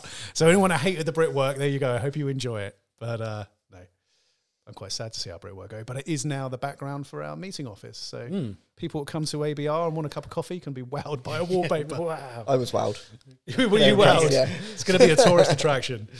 All right, so Keith Quinn on YouTube, he commented on the Kawasaki Versys 300 review, which, God, we're going back a few years now. It's quite an old one, yeah. Yeah, but he's been going back through the library because this was a week or so ago. And his comment was, there's no point in having an adventure bike or a dual sport in England. There's nowhere to ride. Just get a street bike or move to a better country. So I quite agree with Keith. I think we should all move to America or Canada. And but I guess, Keith, obviously entitled to your opinion, mate. Love it. But personally, I couldn't disagree more. Yeah, pretty much entirely with that. But I think you could take that attitude with just about anything. Why drive a 4x4 in the UK? You can't go off-roading in it. Most people don't live on farms. Why drive a Range Rover or something like that? It's because it's nice. And I think the reason kind of I picked this comment wasn't to antagonise Keith, but was to say we actually have a guide to green laning that we have on Adventure Bike Rider's website, which is www.adventurebikerider.com. And if you go to, is it the free stuff tab? I think if you go to the free stuff tab, you can download a free guide to green laning. It's got some routes in there, but it's also got some details about how to get into green laning, how to find legal byways and things like that. So if you are a bit like Keith, may not be aware of the opportunities to ride off-road in the UK, well, in England and Wales, because you can't really ride off-road in Scotland. There's different rules. Please do head over to the website, download that free guide, and hopefully it's going to open up the wonderful world of trail riding in the UK for you. I'd also say there's one weekend of the year that makes it entirely worth buying an adventure bike for. What weekend's that? I've never heard of that. Yes. The date's not on it. The 24th to the 26th of June. 24th to the 26th of June. The Adventure Bike Rider Festival. It is. You've been. It's great. The Adventure Bike, 3 days of, it's the Glastonbury of adventure biking festivals or biking festivals. But we do have a 20-kilometre off-road trail, which has been designed specifically for big adventure bikes. There's a beginner's loop, so if you've never gone off-road before, you can ride that, build your confidence up before you go to the trail. But even better, we've got all of the off-road schools pretty much in the UK will be there teaching you how to ride off-road. So if you've never done it before, teaching you the basics. If you have done it before, improving your skills. And we've also got the Trail Riders Fellowship, who will be taking people out on green lane rideouts. And, those guys, they're just some of the world's leading, the UK's leading experts in riding off-road in our home country. And so they've got a huge amount of knowledge and expertise that they'll pass on. If you want to get into riding off-road in the UK, the best place to do it is the Adventure Bike Rider Festival. Yeah. And if anyone wants to come see me at the festival and talk to me about kit and clothing, we'll have a stand there as well. So me and Mick, who's my colleague, who's an ex-TT winner, if you want to talk to him about that as well, he'll be there with me. And any advice on any part of clothing, it doesn't have to be on Halverson's Lindstrands, it can be on anything. You're also doing a talk. I am doing a talk, right? It's, as far as I know, it's how to master the art of layering. Yeah, be more on layering, so a bit more than we've done today. Yeah. A little bit more in depth, show you some products, and it should be interesting, hopefully. So I think genuinely, if you want to go and learn a lot about gear and kit, you should go and see Ed at the Adventure Bike Rider Festival. It's going to be an interesting talk. We'll chat about anything to anyone. And the joy of that as well is you're learning about layering, you're learning about how to prepare for your next tour. So as well as lots of riding off-road stuff going on, this is very much road-based festival as well. So there's a huge amount there for road riders. Where can you get tickets, Bruno? You can get tickets from www.abrfestival.com/tickets. And there are still a few available, although we are close to selling out. So if you're watching this soon, from where we're filming this, soon from the release date of this video, you want to get over there ASAP to get your tickets. Yeah, good stuff. All right, so the next comment is, all the comments actually from our podcast we did about should you go on a guided bike tour or should you travel solo? And we spoke of that for a couple of hours and came to no conclusions, which was great. But a chap called Craig Niven, we might have heard of. Craig, said, I like free travel. Well, we all like traveling for free. But I think he means solo travel or going it alone with mates. So he says, I like free travel with friends or solo. It doesn't matter. Start when you want to, stop when you want to, and look at what you want to. There we go. Loosely guided is good, like a suggested route and things to see, but go it alone. Fully guided would feel awkward and forced for me. Fair enough. I think what the outcome we came to on that podcast was it depends entirely on you as a person and what you prefer. And Craig seems very sure in what he prefers. So, what do you reckon, Ed? Would you prefer, going on a guided tour, or would you prefer to go it alone? I always think I would prefer to go it alone, but whenever I do a tour with the right people, it's always far better because they know the area, they know what to see, the rides, where to go. So I always think I'd rather do it on my own, but actually I think I'd rather do it on a guided tour most of the time. Yeah, and it's interesting, isn't it, that I've done a couple of guided tours relatively recently, and you're right, it's the people that made that tour, and I didn't really feel as if I'd got to know the locations as well as if I was figuring stuff out on my own, but I had a thoroughly good time with some good people, so there you go. So Gareth Birmingham, from that video, but a slightly different approach to it, he's talking about where you stay, accommodation, with a tent, a hotel. So he goes, as far as tenting goes, I have a 4-man tent. It's still small enough to carry, but gives me plenty of space when I'm in there. Plus, I would never share a tent. After a day's riding, sometimes you need your own space. Yeah. Could you see yourself sharing a tent with the two of us in the Alps? A 4-man with us 3, unlikely, I think. But Gareth's got a good point, isn't there? And it's something that we talk about in ABR a lot, is that just because you're going on a solo bike tour doesn't necessarily mean you should buy a solo tent. Oh, absolutely not. No, I don't think. Well, I can't remember the last time I, as a single man, slept in a single man tent. No. And I don't mean single in relationship. Is it because it's full of ladies with you? Is that it? No, I mean at the Island Rally, my tent was a big three man tent, massive porch, but I could still strap it onto the back of my bike, and I was happy in that. But at the end of the day, I'd still stay in a hotel. Yeah, absolutely. It's an option.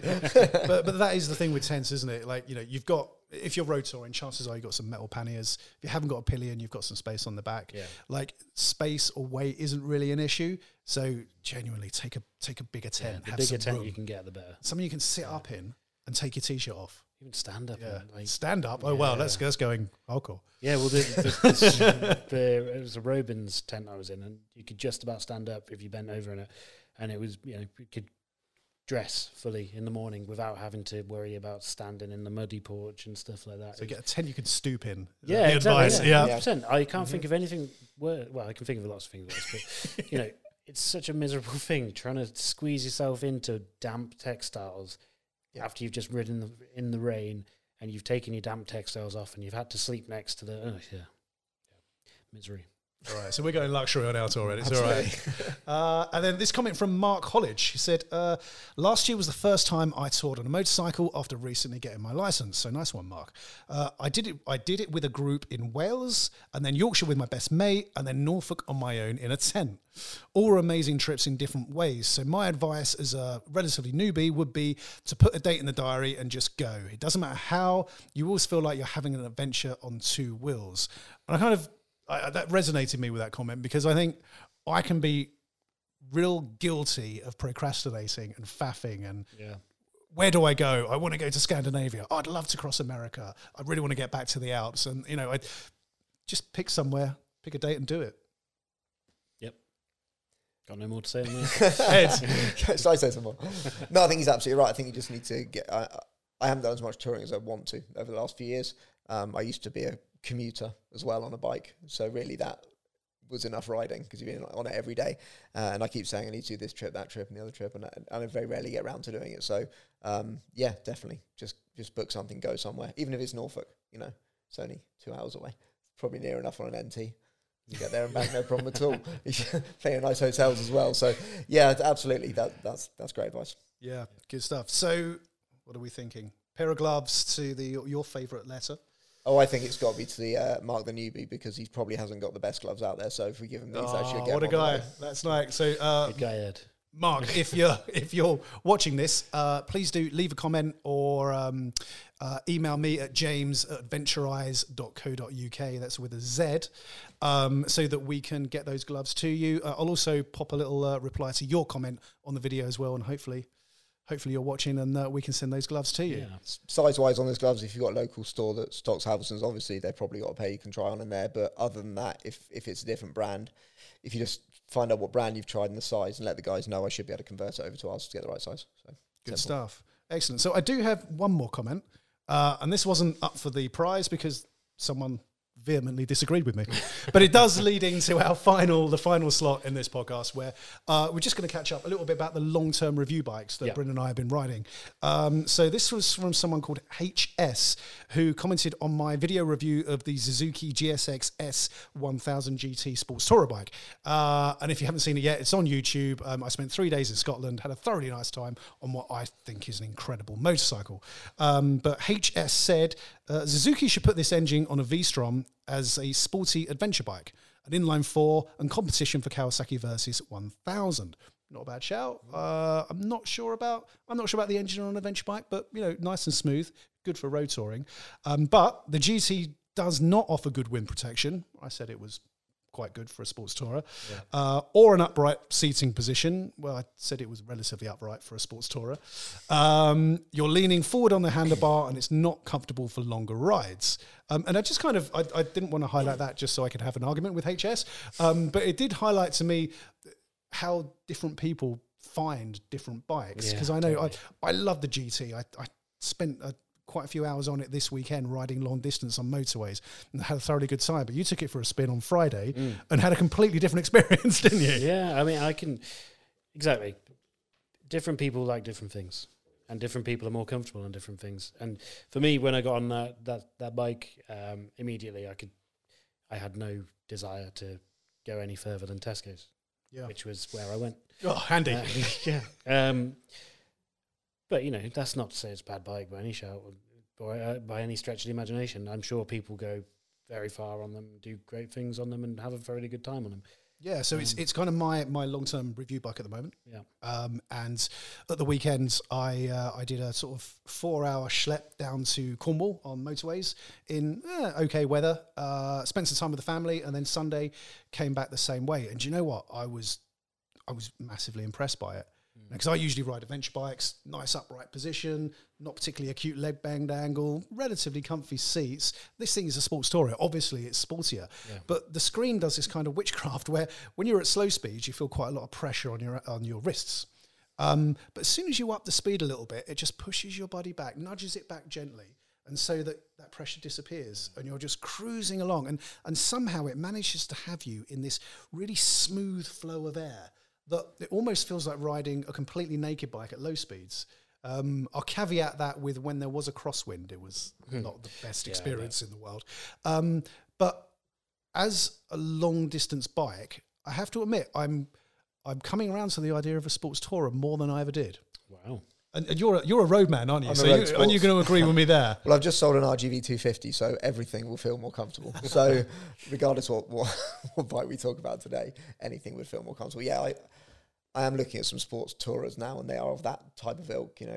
Even I've been looking at VFR 800s, that sort of thing, for a bit of touring and stuff. So I've ridden adventure bikes, mostly off-road stuff, which the guy I was riding with told me he'd never seen someone as near to crashing as I was on the GS 1200 that he owned.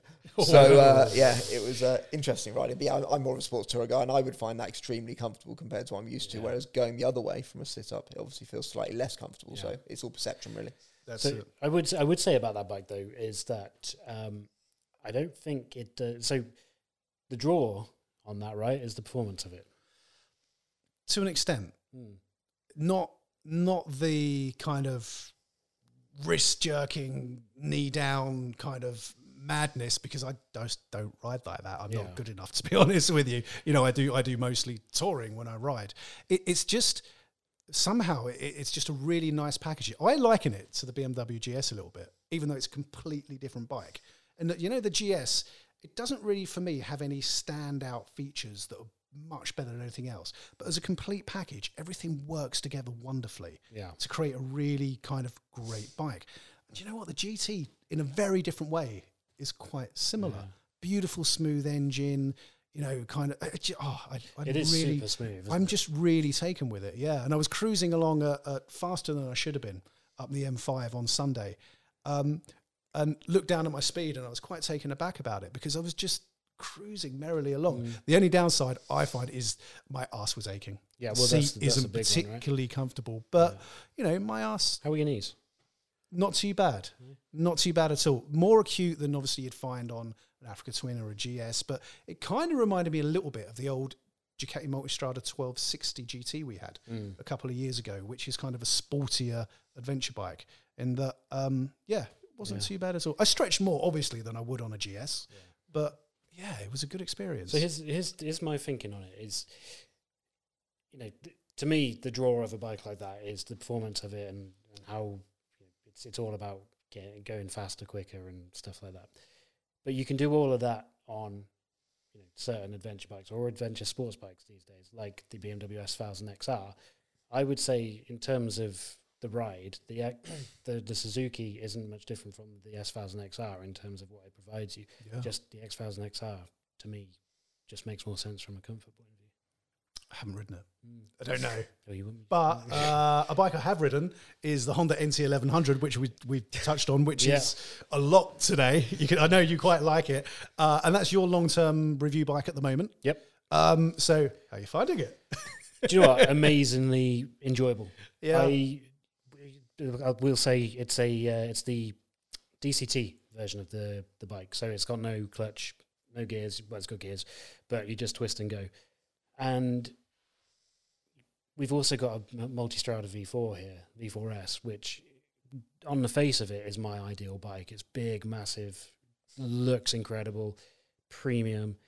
But I was given the option to choose to ride either the Multistrada or the Honda. And for some reason, I found myself going towards the Honda. After riding it, I just found myself connecting with it so well. Is it because you're getting old? Because is I'm that getting why? old, yeah. Yeah. At 31. No, I think it's a complete package, really, in terms of from a road touring perspective. It's riding it over to Ireland, 3 days, 3 long days, not a single ache or pain. I said that at the start. The windscreen's perfect, but the best thing I like about it is just the feel of the engine and the sound you get back from it.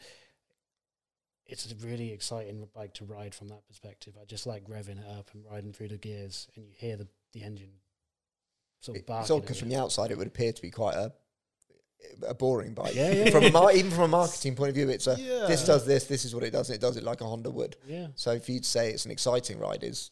I guess it was tricky for them to get it wrong, wasn't it? Because they took... So, if you're not aware of the NC1100, they took the engine and the chassis from the Honda Africa Twin, which is a cracking machine, isn't it? Engine full of character, great chassis, and they built a touring bike around it. So they had the bare bones there to begin with, didn't they? Yeah, and you might say, Alan, who rode it for a few days, suggested that it might not be the best bike for him for touring because it's quite vibey. Alan, the founder of Adventure Bike Rider. Yes, yeah. And in a touring bike, he wants silky smooth, which is fair enough. And you know what? When I were on long motorway journeys, it did come to think that, actually, I am feeling a few vibrations through my legs, through the pegs, but also the sound of the bike at 70 is quite irritating. But you soon get used to it. But it's just one of those things where it just the sound of the Twin is just quite irritating. I guess no other way of putting it. Really. I guess that's what you're saying about the Suzuki, isn't it? It's got that smooth engine where you're not going to get that. Yeah. So the editor and managing editor of Adventure Bike Rider are loving their 2 road touring bikes, their sports tourer, and their road tourer. But you know what? If I was going to do some off roading, I would take the Africa Twin is just as good. But from I just mentioned also the value for money perspective of the NT1100. The whole package you get for, is it 11,999? 11,999? I think is that without DCT? Without DCT. With DCT is 12,999. But you get panniers. You get that big adjustable screen. And when that's in the upright position, it's such a stable place to be behind there. You're not getting buffeted at all. You get heated grips, you get a center stand, you get Apple CarPlay, you get all this stuff as standard, which other manufacturers charge you through the roof. Through the roof. Therefore, after adding all those on, you're adding a few extra grand to your bike. This stuff comes as standard, and then you've got a bike that you can buy from the showroom and bugger off and have a great time. Good times. The only thing I'd change to it right now is I'd put bar raisers on it. Yep. Yeah. You do lean. I did find a little bit of pressure on my wrists when I was riding over a long period of time. Yeah, but not as much as on the Suzuki. Do you know what? More. That's the weird thing about that bike. There was more on the NT than you feel on the Suzuki at speed. It's weird. It's because the seating position on the Africa Twin, I think, is pretty much perfect. Oh, it's amazing. Super it's upright. throne. It's lovely. Yeah. So if they'd kept those ergonomics with the NT, I think they would have been pretty much spot on. So I think you can fix that just by adding some bar risers. Nice. Which would you choose, Ed, out of the two? Africa Twin or the Suzuki? Let's throw the Africa Twin in there as well. The Suzuki, the NT11 or the Africa Twin? Oh, the Suzuki. The Suzuki, yeah. Cool. Excellent. All right. Neither of you know what you're talking about. No. That's it. No, we're all wrong. We're all wrong. We do have other long-termers in the fleet, but we'll touch upon them next time we do a podcast, which kind of just leads me to say thanks very much for watching. And please do leave your comments below the video. Let us know your gear setups, whether you prefer laminated or 3-layer, what helmets work for you. And if you've got any thoughts on the NT and the Suzuki as well, let us know. We will read out our favourite comments next time. And, well, I guess we've got to give away a prize next time as well, haven't we? I don't know if we can top those gloves. I know, no, they're pretty nice. So, yeah, no, Ed, thanks so much for joining us. Really appreciate you being here, mate. Yeah, thanks for the invite. Come on. Yeah, Bryn, next time. I've got a floppy mic again. You've got a floppy mic again. And, if you enjoy the video, please do subscribe, and we will see you next time. Thank you.